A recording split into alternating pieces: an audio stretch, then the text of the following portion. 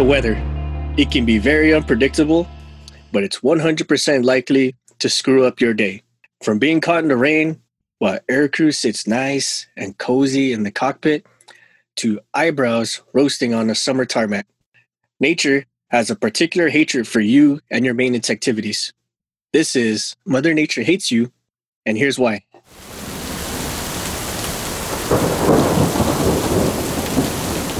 Hey, MVP, you remember when you were a kid and you just look out the window and you see that it's just shitty outside, and you can think to yourself, like, today is going to be a great day. Do you know what I mean? Yeah, when I was 10 years old. Yeah, because you know when the weather's crappy outside, school's likely to get canceled. Your dad's not going to make you go work outside in the yard or whatever the case may be. So crappy weather is like sit back and chill weather. Well, you didn't know my dad. Crappy weather didn't stop us, but I also grew up on a farm, so it didn't matter come rain or shine or sleet or snow. True. Still out there doing work. But yeah, besides that, I grew up in an area where we did get a lot of snow. So one thing in the wintertime when you woke up and saw that fresh powder outside, you put on the radio and like, all right, school's canceled. Come on, big money, big money. Right.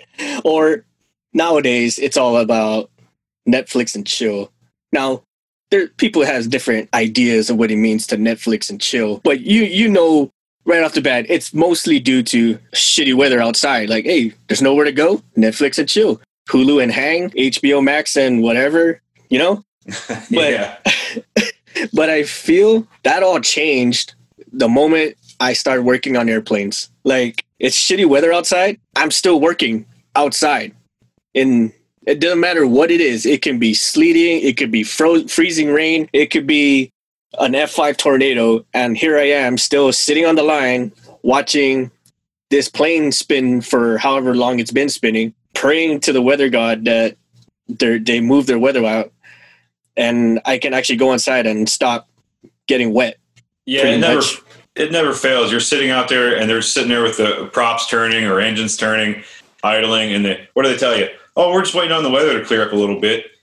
Great. Right. Well, I'm getting hailed on here. So, could you guys like make a decision, either get the hell out or shut it down?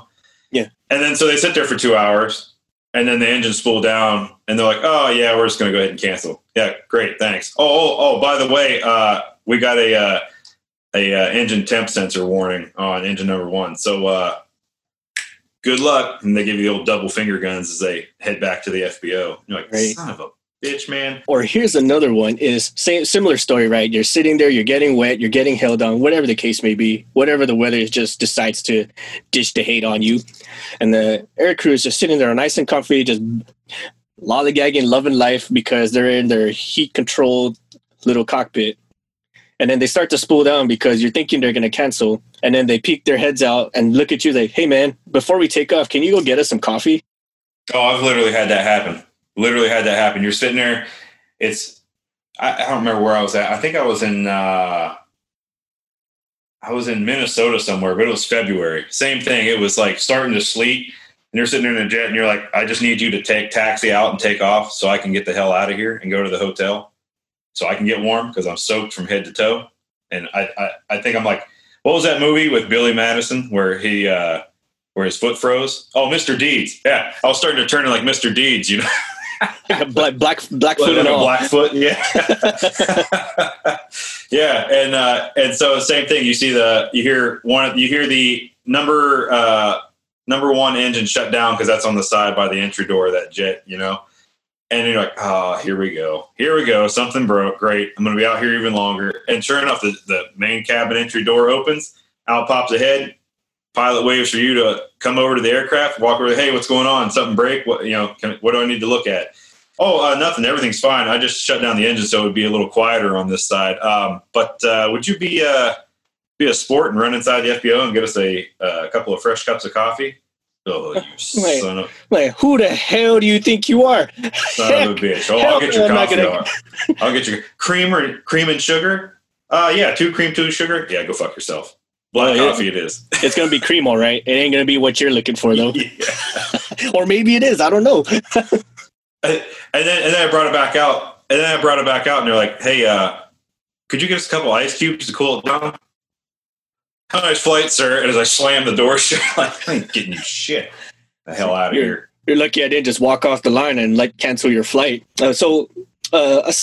Another story to that effect is I was deployed on the ship. It was a LHD or LHA, I can't remember. Anyway, well, what's that stand for?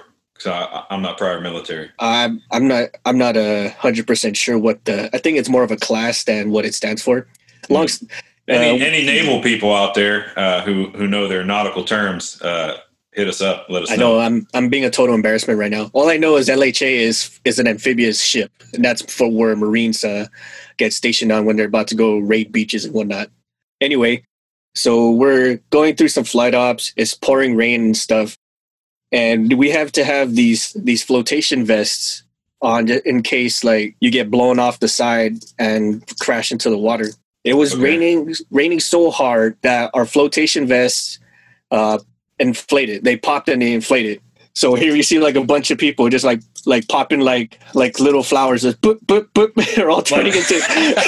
got a bunch of Orville Redenbachers on the flight deck just popping off. That's literally what it is, like a human popcorn. Pop pop pop pop. I didn't realize that those vests, that if it rained hard enough on them, they would pop. Yes. I guess so.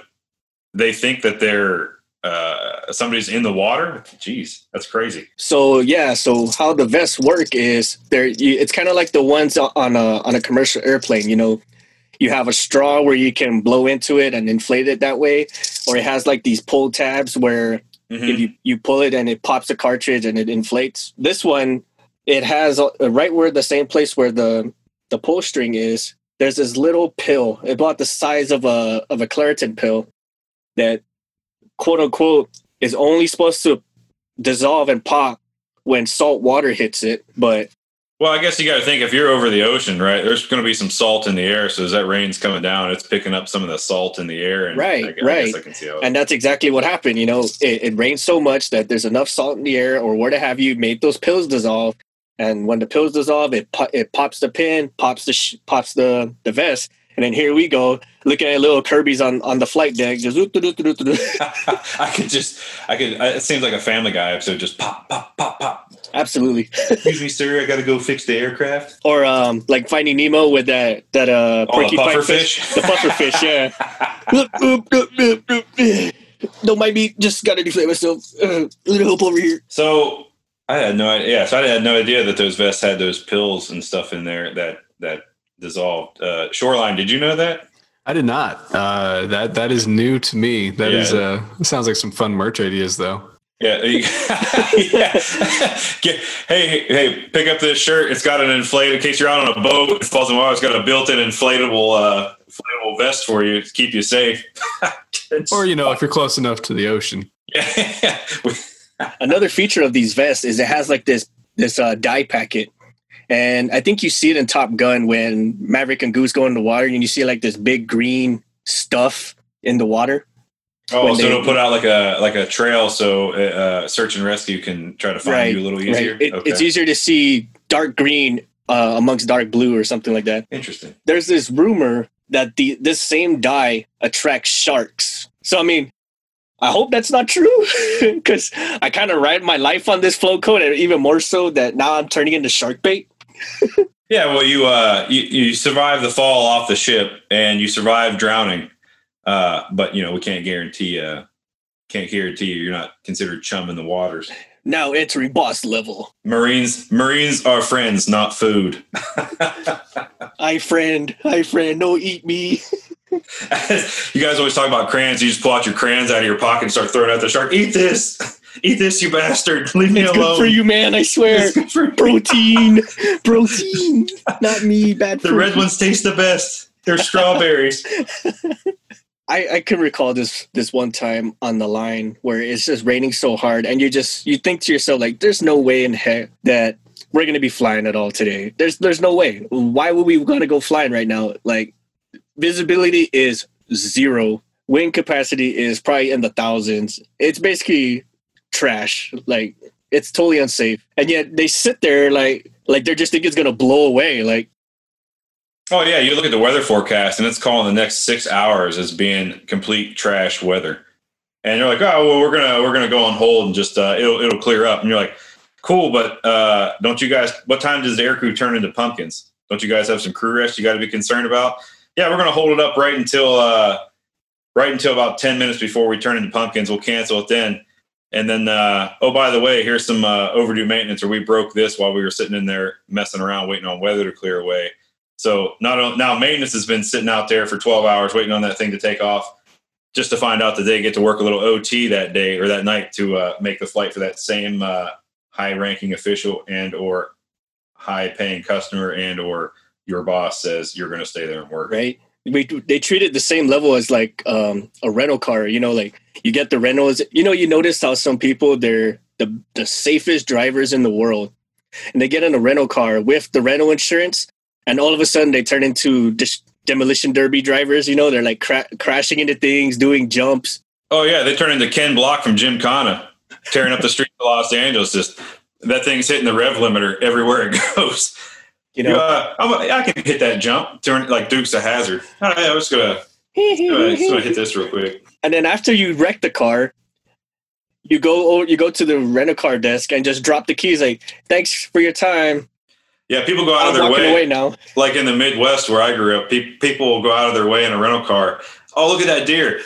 Smash and take it back. Like, what happened? Oh, I hit a bush. Really, a bush smashed in the whole front end of this vehicle. Was it a bush? What's this fur from? There may or may not have been a dog in the bush. It's one of those rare furry bushes, damn it. Not that kind of bush, but it's one of those furry ones. Yeah. Are you sure it was a bush or was it a tree? I mean, tree, bush. It's both got branches and leaves. Yeah, trees got bush too. There's fir trees, right? Yeah, fir trees. There you go, fir tree. Shoreline in with the wind. Fir trees, you know. Trees. No, not that kind of fur, all right. But yeah, same. Brings similar. A different meaning to dogwood. Similar but different.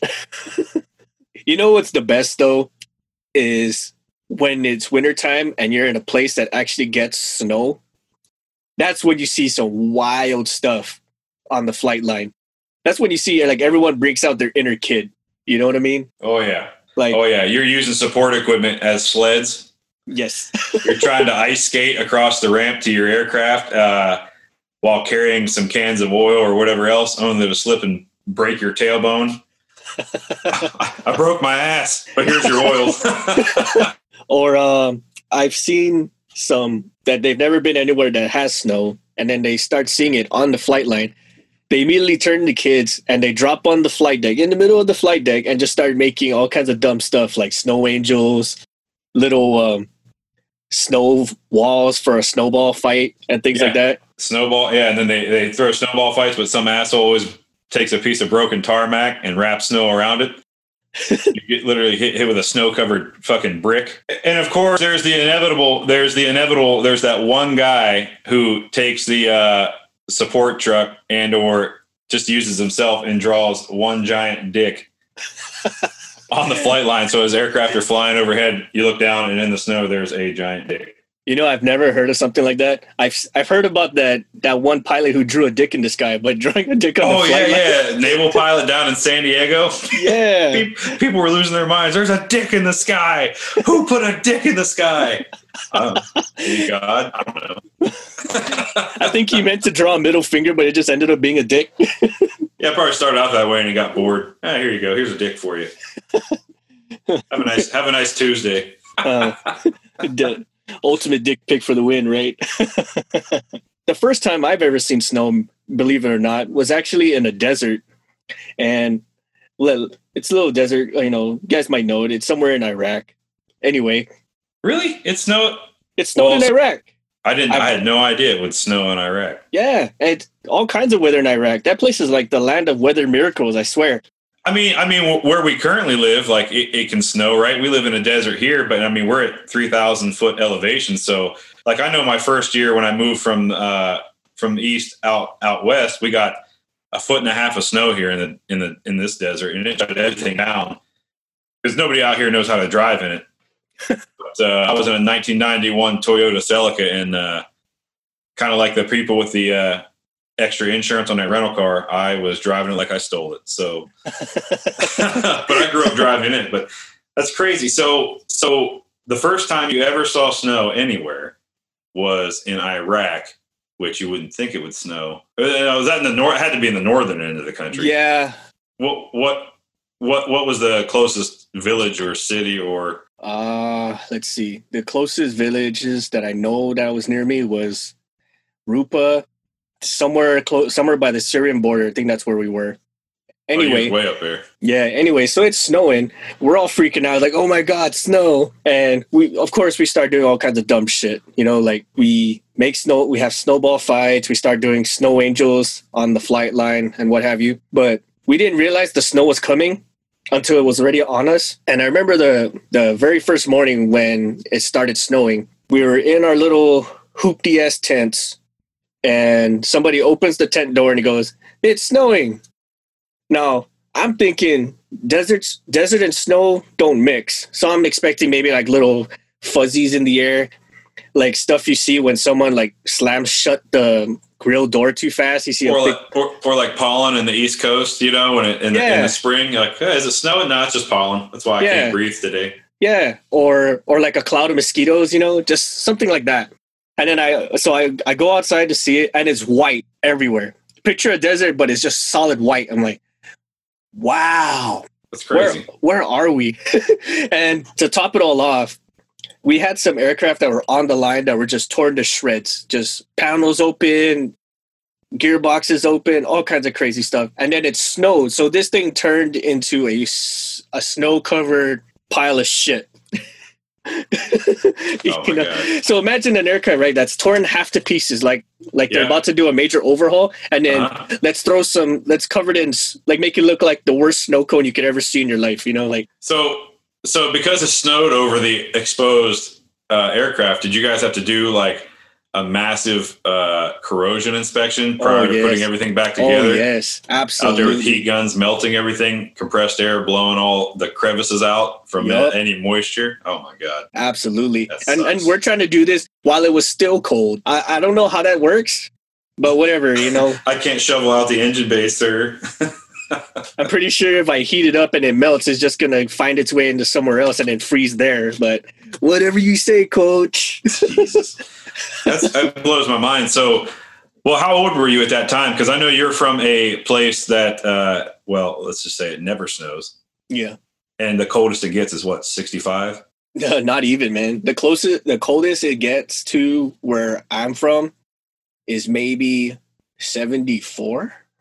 That's like the coldest it'll ever get. That's the coldest you ever experienced in your life growing up. God, I grew up at like, it could get like negative 20 sometimes. Ooh, see.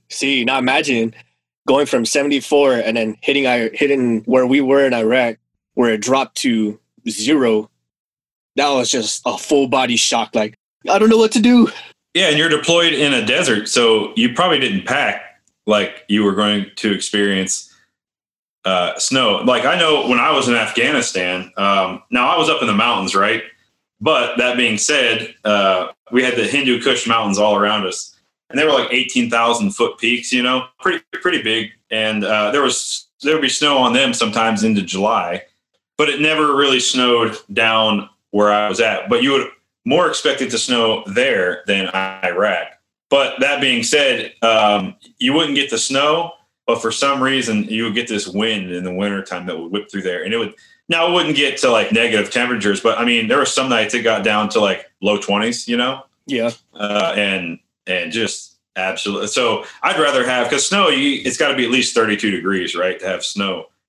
So I'd almost rather have the snow because, it's a little warmer rather than wind and like 20 degrees, because it's horrendous. But you also start your deployment, right? And we've talked about this before, maybe on here offline, but you start out, you get deployed and you show up in April and you're like, all right, well, I'm only supposed to be there through August. So, warm weather gear it is. And you pack all that stuff. And then lo and behold, about a week before you go home, hey, you're extended. Till when? Till we tell you. Great.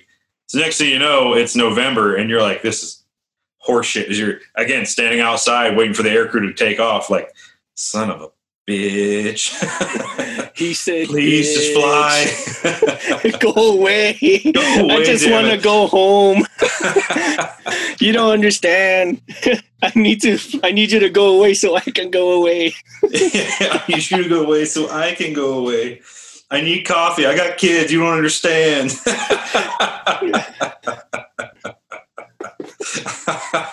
Now, to the flip side of that, there are places where it's just insanely hot. You know, of course, deserts. And then we also have like tropical areas. It can get super hot over there. But that's a different level of hot. That's humidity. I'm in a sauna hot. Like, it's probably not as hot as you think it should be, but it just feels that way because it's all humid and muggy. Yeah, like you said. Yeah, like I've worked down in Houston before, and you walk out of the door at 4 a.m. and the air is just so heavy because of all the moisture in it. And then they got mosquitoes that sound like small Cessna aircraft. They're so goddamn big. They got that. This thing will drain me if it gets a hold of me, you know? It's like that. What's that one Will Ferrell movie when they fall into the land of the dinosaurs? Land of the Lost, I think it was called. Or is it Journey to the Center of the Earth? No, I think that was The Rock. But anyway, There was this one scene where there's this prehistoric pterodactyl of a mosquito like goes and bites one of the main characters in the neck. And you can see this guy turning pale just because of all the blood that's getting sucked out of him.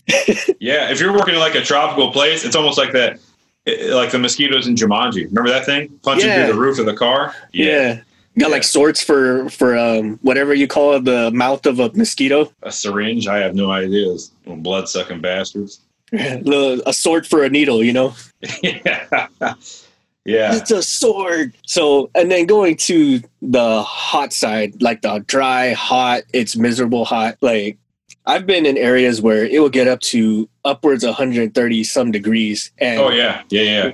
When that happens, the tarmac turns into a frying pan. Like, you can feel your shoes melting on your feet as you're standing there. So I went to a couple of places like that too. And we just opened the site, right? We were the first people in there. Set up shop, everything else, you know, and you learned real fast that if you're out there launching a bird, you can't stand in one spot for too long. You have to you're standing there like lifting one leg up and the other one down and back and forth like that constantly because your shoes will start to melt right to the rim. It got so hot that like on some of the aircraft that we had electric servos on, we'd have to soak rags. We had a cooler full of like ice and cold water, and we'd have to put rags in there and soak them down and then lay them over the tops of the wings where those servos would be at. And the aircraft would have to taxi out to the end of the flight line with those on it, and then we'd go and snag them off right before it took off just to keep the temperatures low enough so the things would overheat. Right. But I told guys like, hey, I'm getting ready to go out there. You know, the guys who were coming to replace us, like, hey, what should I bring? Well, we ain't got shit here. So as much as you think you'll need, guys getting to lifting or whatever, like protein powder, extra clothes. But how many months are you going to be there? Well, they tell me I'm going to be there 6 months. Cool. We'll bring 8 pairs of shoes because you will burn through 1 pair of shoes a month. So have at least, and if let's say you burn through a pair quicker, you'll have 1 spare and then 1 spare to wear home. Going to the bodybuilders of it all, because you get the ones who are just all about lifting and getting jacked and tan. And for some reason, like all these supplement stores, they deliver everywhere. I don't know how they do it. They have their own airdrop or whatnot, but they can deliver anywhere. Well, just like we talked about in the last episode, ain't nothing stopping a jingle truck from making that delivery. Ain't nothing stopping the jingle truck, right? Absolutely. Now, I don't know the science behind all this, but those supplements, they dehydrate you. So I've seen a bunch of guys who are all about to getting jacked and tan. Oh, yeah. What's the ones? Animal cuts? You ever heard of those? Yeah. Matter of fact, those will put people over the top. So a lot of guys, you know, they that's like the only. In some places, that's the only thing you can do is just work and work out. Yep. And so some people, they really get committed to getting themselves big. They'll take these supplements in 130-degree weather, and they'll just drink whatever they consider is their normal intake of water. Yeah, one or two plastic bottles a day. Not even the big 1 liter bottles that they used to bring over to us on pallets, but like just your normal 8 ounce bottle or whatever else. Yeah. They'll drink 2 of those a day, and then wonder why they got a headache and why their pee is green. That's from the vitamins, but yeah, whatever. No, that's from all the Monster Energy they've been pounding all the goddamn day besides the water. Oh, I'm getting blues in. Yeah, that's not. No, that's from all the chemicals they absorb while working. You know, not practicing. See, you're radioactive, man. So you're glowing, dude.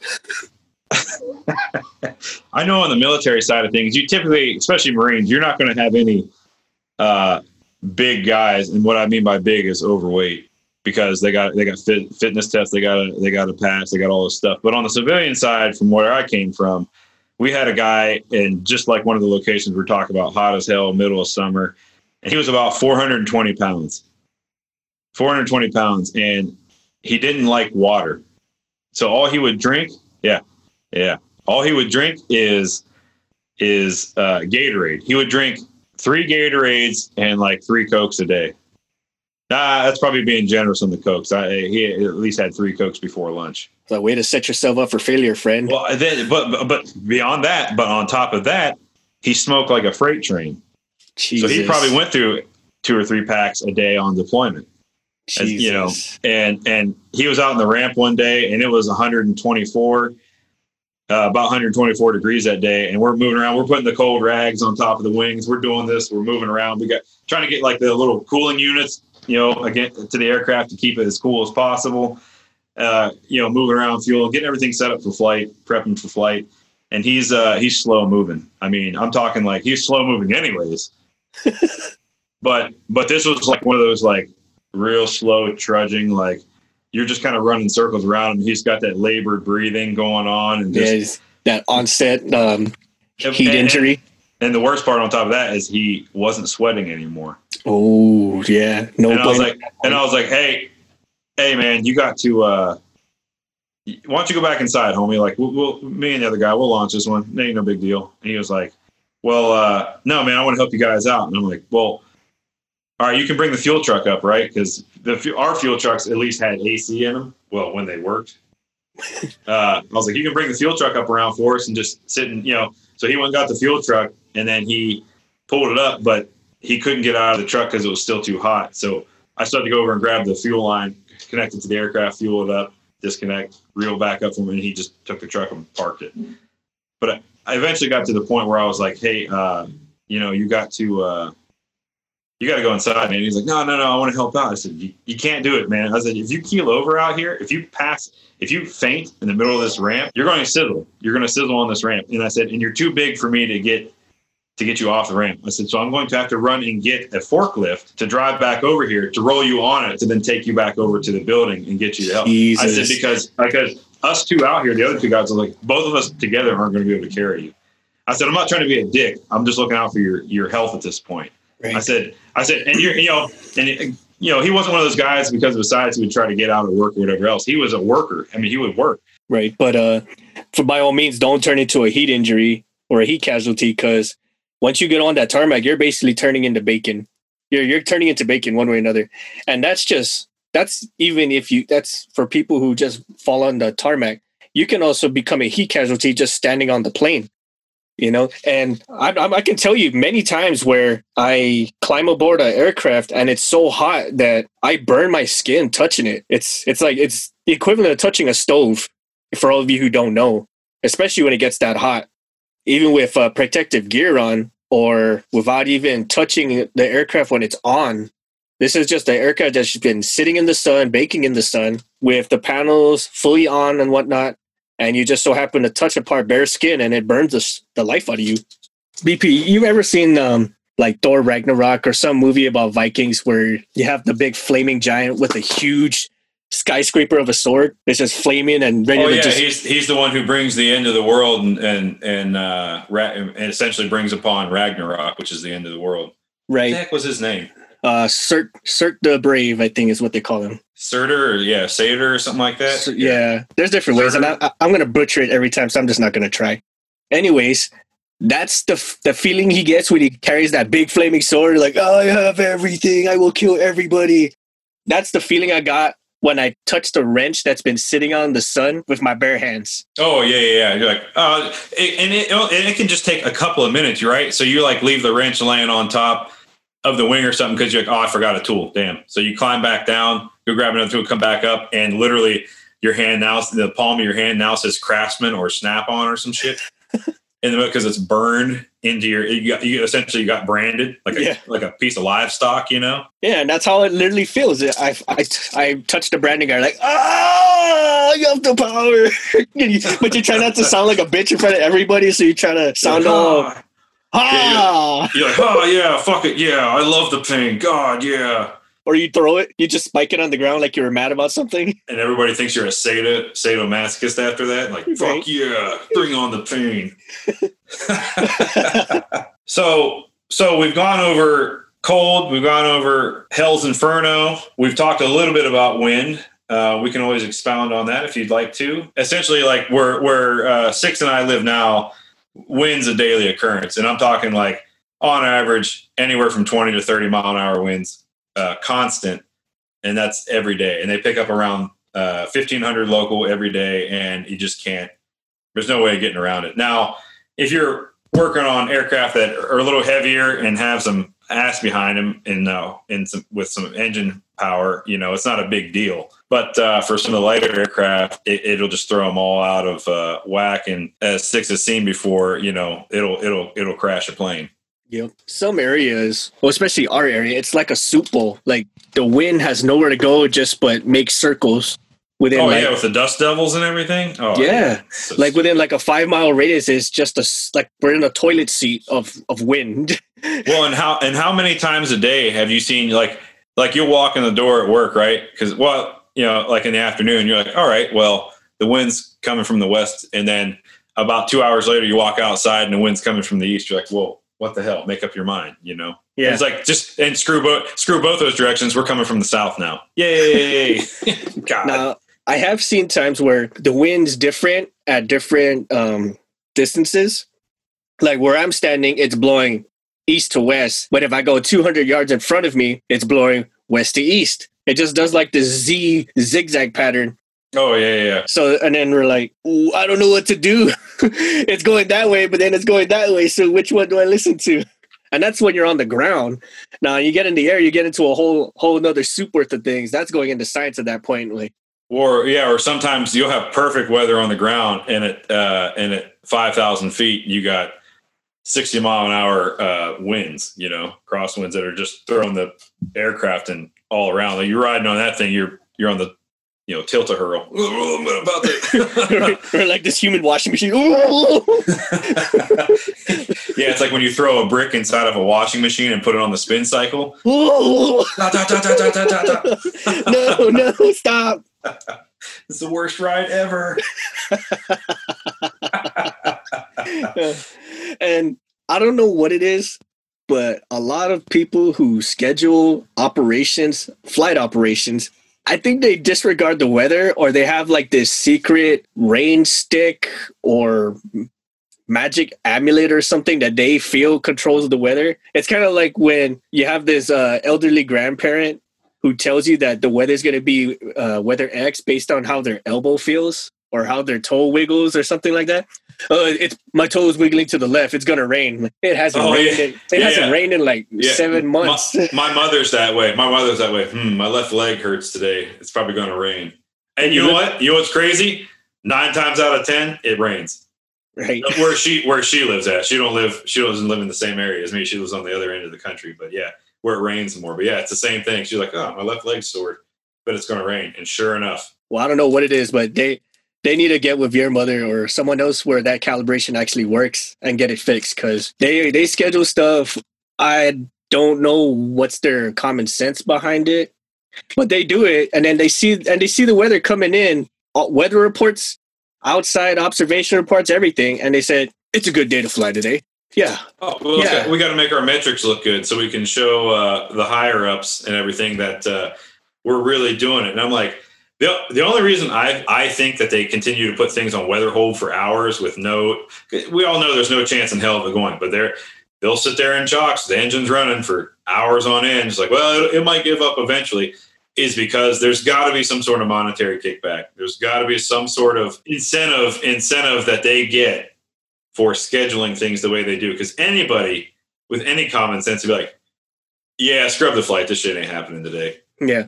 And then, like you said, to just sit in chalks for hours upon hours. Like, you know this thing's going to cancel, but for whatever reason or another, they're just sitting there. Or worse is they know the weather's bad, but they get pushed to be in the plane. They get pushed to take it to the runway like they're going to take off, knowing full well they're not. And then the whole time, the air crew's radioing back to ops saying, hey, can we please cancel? Can we please not? And then you hear whoever the guys in ops say, like, well, did you try to take off with the weather? Did you sit there and wait for the weather to clear? Yeah, so then what they do is they taxi to the end of the runway, spin around like they're going to take off, and go, yeah, it's still crappy over here, 200 yards away from where we were just at. So, and then ops like, all right, I guess you can cancel now. And you're like, just why? Why waste all that time, money, and resources? Right. You know, when I see ops do stuff like that, it reminds me of that clown meme. You know what I'm talking about? Where the guy's like getting dressed to be a clown, and then each step is just progressively stupider. Like, go ahead, the weather's just gonna clear up, and he puts more clown makeup on. Yeah. And then when he finally puts the wig on to look like a full-on clown, and the wig and the red nose, yeah. Yeah, he puts the whole getup on, and he goes, oh, it's on time late. Yeah, on time late. We're going to call this one an on time late because we got to the runway on time. Yeah, but we didn't take off. It was an on time cancel. That doesn't, you can only have one or the other. It was either on time taken off or the flight canceled. Well, we were on time because we taxied out there, but then the weather ultimately canceled. Right, so we canceled for weather. No, we were on time canceled. Like, what are the metrics for at this point? Well, the metrics will show good when we show them for the monthly meeting, and you're like, that doesn't. We're just lying at this point. How did you cancel on time? How do you know that you canceled on time? That doesn't make sense. That doesn't make sense. We knew we were going to cancel at this exact time. Is that what you're trying to say? Yeah, like we put this aircraft on the flight schedule to just cancel it. That's what the mission. That's what the mission the mission code was. Yeah. Prep for cancel. What? That's more or less what it seems like. When certain people, I don't know, I question the validity of their sense or even their education at some point, because it's not going to go. The weather's going to mess with it, but yet we still prep it as if it's just not going to happen. Now, granted, sometimes the weather reports you get is less than accurate, but that's with weather in general. Weather is unpredictable. Even with the smartest minds, they sit in the room, they're not going to be right all the time. Yeah, I mean, you're still not going to know what Te Fiti thinks. To give a little Moana reference there, huh? Maui took the stone. We're all screwed. Stop. Yeah, till we get this back. Till we get his magical fish hook to make things happen.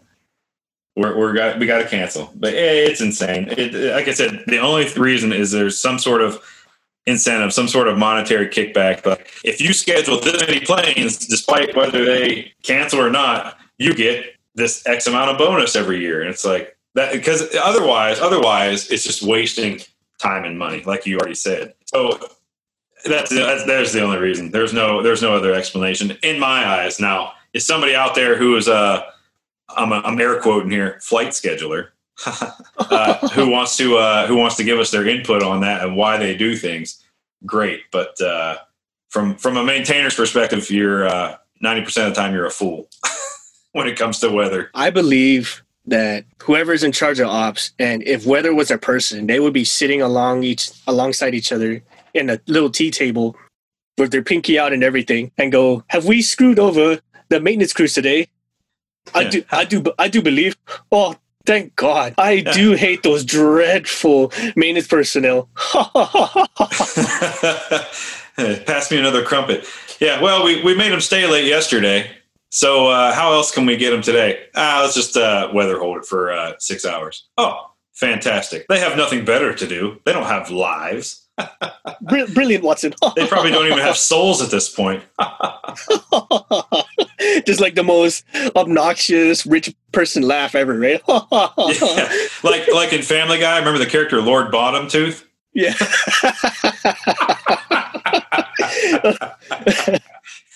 Oh my god. Just like that. That's how I picture schedulers. They're all Lord Bottomtooth. All right, Six. So what do you got for some closing thoughts here?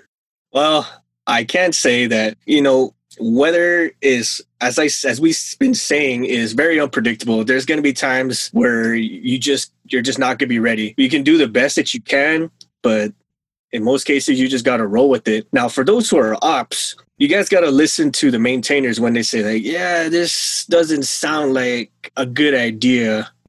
Sounds like we're setting up for failure. Yeah. Yeah. And I think this is more a takeaway for the guys who do the scheduling, who do ops, is like, you got to listen to the maintainers, because although we do grumble about having to work and all this and that, we know what we're doing, and we're not going to, if we can make the flight go, we can make the flight go. But we call the bullshit card when we see it. And sometimes that pisses people off. Yeah. Yeah. You err on the side of safety. And even though they won't like it, they can't really argue with you, because if something they decide to push for the flight and something happens with a negative outcome, their ass is held liable too. So they'll fight you on it, but they won't. You can't be waylaid for it. Right. I mean, as long as you do stuff by the book, you're not gonna be wrong. You can't go wrong. Now we'll go into something about the books not being right, but that's another topic for another episode. Yeah. That's a whole other conversation. Now, for those of you listening, if you like what we're doing, subscribe to our podcast, follow us on Facebook, on Instagram, check us out on cancelformaintenance.com. We have some swag that are coming on. We'll post it on the site, on our shop section. Buy our stuff. It supports our podcast. It supports us having to give Shoreline a reason to keep doing what he's doing. And if you guys have some ideas that you want us to talk about, shoot it our way at cancelformaintenance@gmail.com. Or if you want to be a guest, onto the podcast, send a line, and we'll do what we can to get you on the show. Yeah, we'll try to respond to you in a timely manner and do what we can to make that dream become reality. My final thoughts are, remember, Mother Nature hates you, but not as much as flight ops. MVP, Six, and Shoreline out.